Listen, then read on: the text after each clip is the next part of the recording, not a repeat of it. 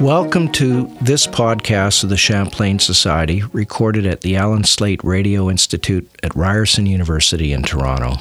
My name is Greg Marchildon, and I am a professor of public policy and a historian.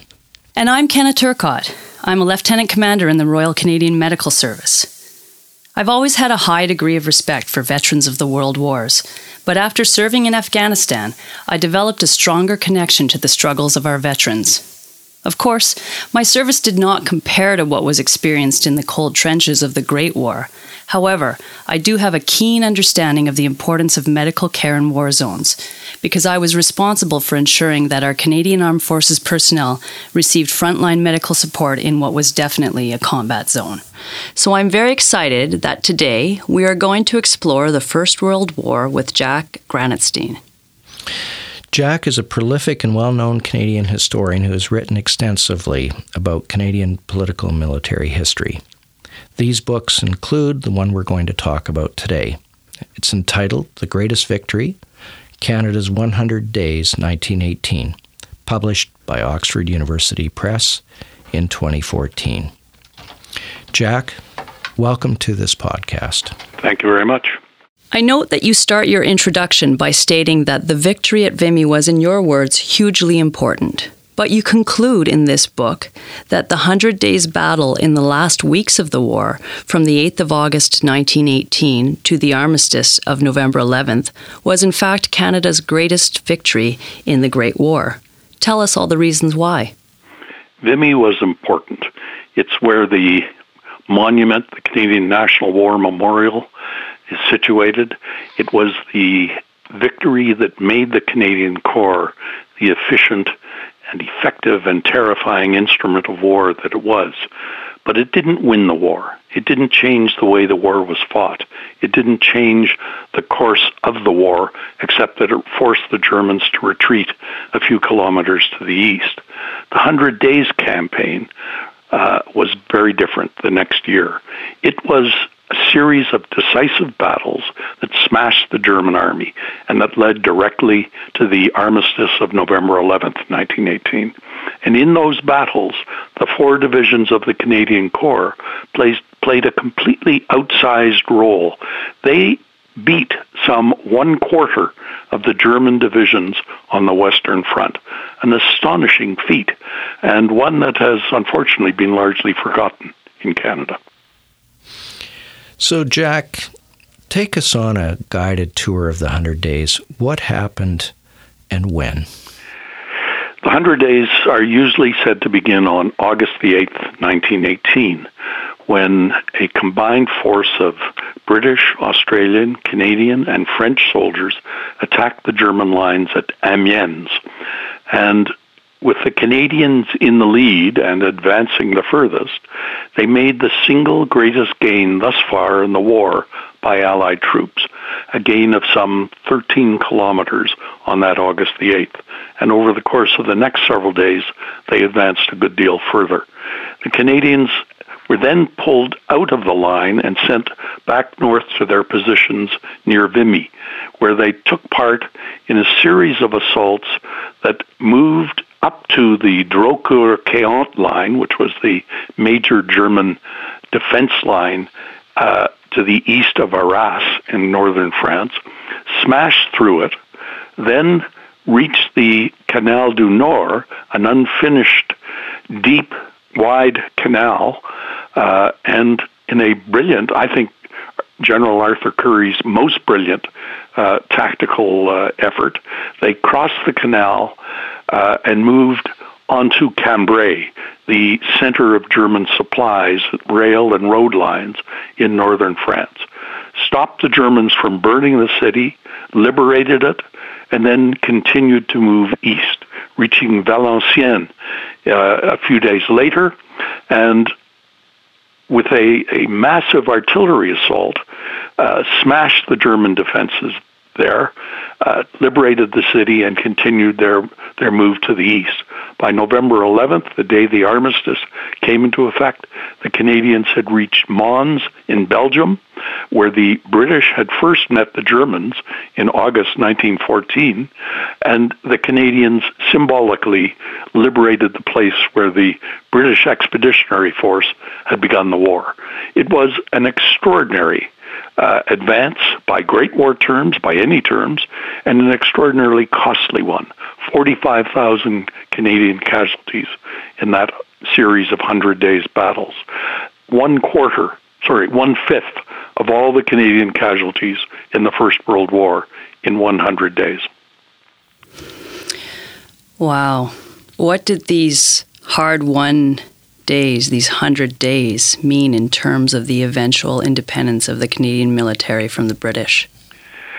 Well, it's hard to say. The Canadians thought of themselves as part of the British Empire. They were part of the British Expeditionary Force. In the Second World War, we fight under British command effectively through the entire war. It takes a long time before Canadians think that they can and should be independent of the British. But there's no doubt that Canadian troops, from their commander, Arthur Currie, down to the men in the ranks, thought that they were, frankly, better than the British. They had more initiative, more drive, more willingness to risk all to achieve things. There's a wonderful quote in Buck Claxton's biography, where Claxton became defense minister after the Second World War.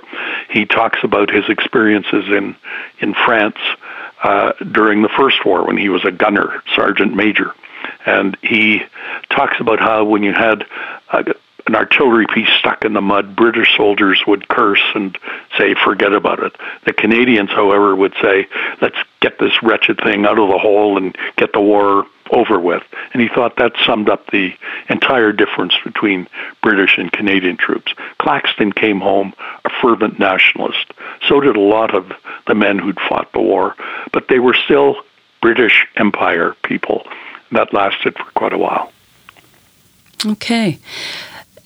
When we think of these outcomes, we often think of leadership.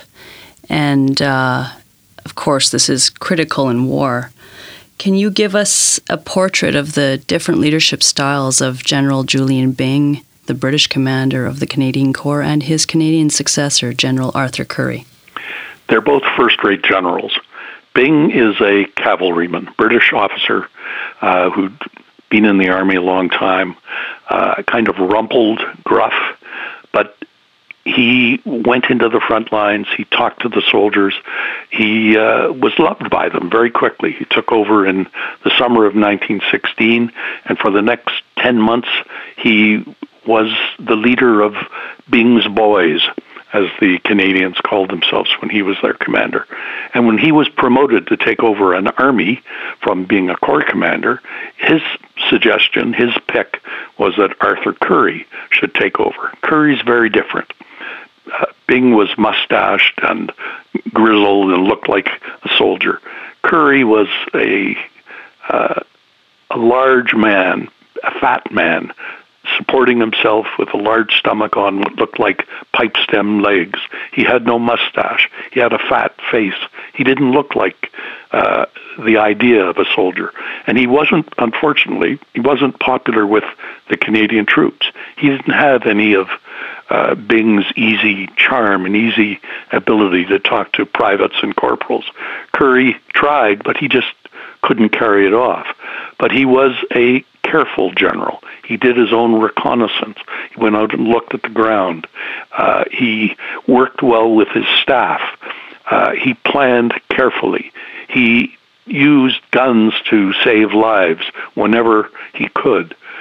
He was arguably the best Canadian general ever in the field. He was also arguably one of the 2 or 3 very best British generals of the First World War. And there were suggestions, I think probably untrue, that either he or the Australian Corps commander, General Monash, might have been a successor to Haig if the war had gone on into 1919. I doubt that. I don't think any colonial, and that was how Byng was seen, how Curry was seen by British senior officers, would ever have been allowed to command the British Expeditionary Force. But the point is, he probably could have, and done it as well or better than anyone else. Jack, in advance of your book, The Greatest Victory, the Champlain Society published your extracts from the diary of Ivan Clark Maharg. Now, Maharg was killed in action on September 29, 1918. He was only 21 years old. What did you find so revealing about his diary? Well, he's a new officer who arrives at one of the battalions of the Canadian Mounted Rifles, which, despite its name, is an infantry battalion, in August 1918. And he's learning on the job, and you find in his diary that he's writing about his Batman preparing a meal for him, about his role as the junior officer in the battalion, having to arrange the mess for officers when they could eat together, about his experiences in the first advance he makes as the Canadians move up to the Drocourt-Quéant line at the end of August 1918. It's just such a fresh look at war by a man who clearly seemed to enjoy it, and knew that there was death all around him, but found the experience, I think almost the right word is exhilarating. One entry in his diary, he talks about how most of the officers in his company had been killed or wounded in a battle, and yet he didn't seem dispirited. It was part of the job, and he was there, and he was carrying on. It's a terrible pity that someone like Maharg gets killed in the first month of his war. He's the kind of man who you think could have become a great Canadian politician, someone who would have understood what war was, what it meant, and what it brought out in people, the good and the bad. So, Jack, I remember when I wrote a paper on the Battle of Vimy Ridge, I didn't have access to letters such as the one from Maharg or his diary, and I did find it difficult to write that paper. What are the advantages of looking directly at these letters and memoirs over, say, just reading another book on the war? Well, a historian is supposed to do primary source research. You're supposed to get into the letters and manuscripts and government papers and commanders, staff plans, and so on. It obviously gives you a flavor that you simply can't get by reading other monographs or other textbooks. One of the great beauties of the information age is that there is a huge amount of material online. There's a collection based on Vancouver Island called the Canadian Letters and Images Project, CLIP, and it's simply superb. It collects letters, diaries, photographs, documents from all of Canada's wars, but it's especially rich on World Wars I and II, naturally enough. And it's searchable, so you can go into that site and you can put in Vimy Ridge, and a whole bunch of things will pop up. It'll identify Joe Dokes, private, 22nd Battalion, and his letters and diaries and photographs of him, and the documents that were sent to his wife when he was killed. All of those things are there. They've been preserved by families and sent to Vancouver Island University and put online by volunteer labor. It's an extraordinary resource that's available to anybody. So the next time you write your paper on Vimy Ridge, you can go and get the primary sources very easily. And they're wonderful. They're absolutely wonderful. I think it might be time to refresh that paper. I did take a look at the site beforehand, so for our listeners, it's at www.canadianletters.ca. This year is also the 150th anniversary of Canada as a country. Do you think that that the Great War was a more significant event in Canada's evolution as a country than the Second World War? It's really hard to make that judgment. They're both hugely important.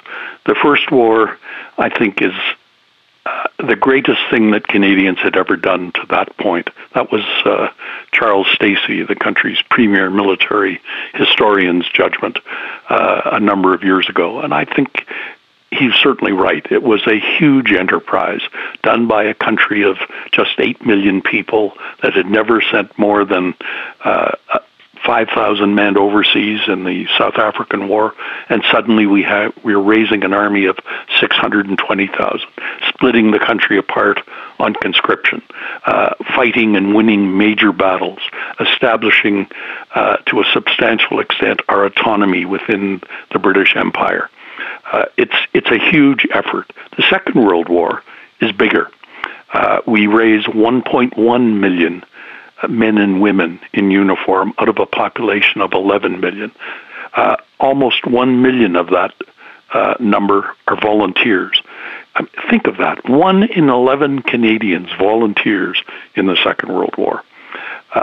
Mackenzie King, the Prime Minister, unlike Borden, the Prime Minister in the First War, struggles very hard to avoid conscription. And when he's forced to implement it, he does it only in a partial way. The country, in other words, is strained, but it doesn't split. That's a huge achievement. We're also, unlike in the First World War, a major producer of munitions, food, materials, minerals. All the materiel of war comes out of Canadian factories and fields and mines. Compared to the First World War, when we produced something like $1 billion in munitions and supplies, in the Second World War, it's $16 billion, I think. And that's a huge difference that suggests that the country had industrialized more, that it had been mobilized more efficiently. The resources of Canada had been tapped well to participate in this war.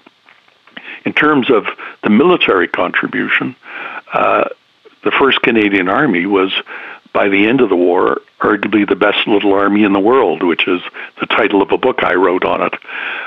It may even have been true. I thought I should perhaps have had a question mark at the end of that title. But I think you could argue it was true. It was very efficient, very effective in beating the German army. The other major contribution was the Air Force. In the First War, something like 22,000 Canadians flew or supported air power. In the Second World War, it was 250,000. And those Canadians made up a very substantial portion of the British Commonwealth's contribution to the air war. Canadians flew a good-sized part of the bombing raids against Germany. They flew fighters, they flew transports, anti-submarine warfare aircraft. They played a huge role in the air. And the Navy convoyed something like 1/2 of all the ships across the Atlantic. So the country's role in the war was vastly different than in the First War. And arguably in terms of contribution to Allied diplomacy, we were perhaps the equivalent in the Second War to the First. Mackenzie King was not a leader who was going to push very hard for a say in the councils of the great powers. Borden perhaps had a little more brass and a willingness to push. King really wasn't cut out for that. He wanted us to be a good ally. But he was also, like Borden, willing to fight for what he saw as Canadian rights when it came to push or be pushed.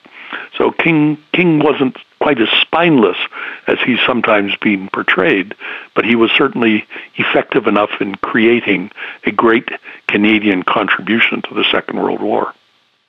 Jack, we want to thank you for keeping our Canadian military history alive and sharing your insights with us today. We really enjoyed revisiting the Great War with you.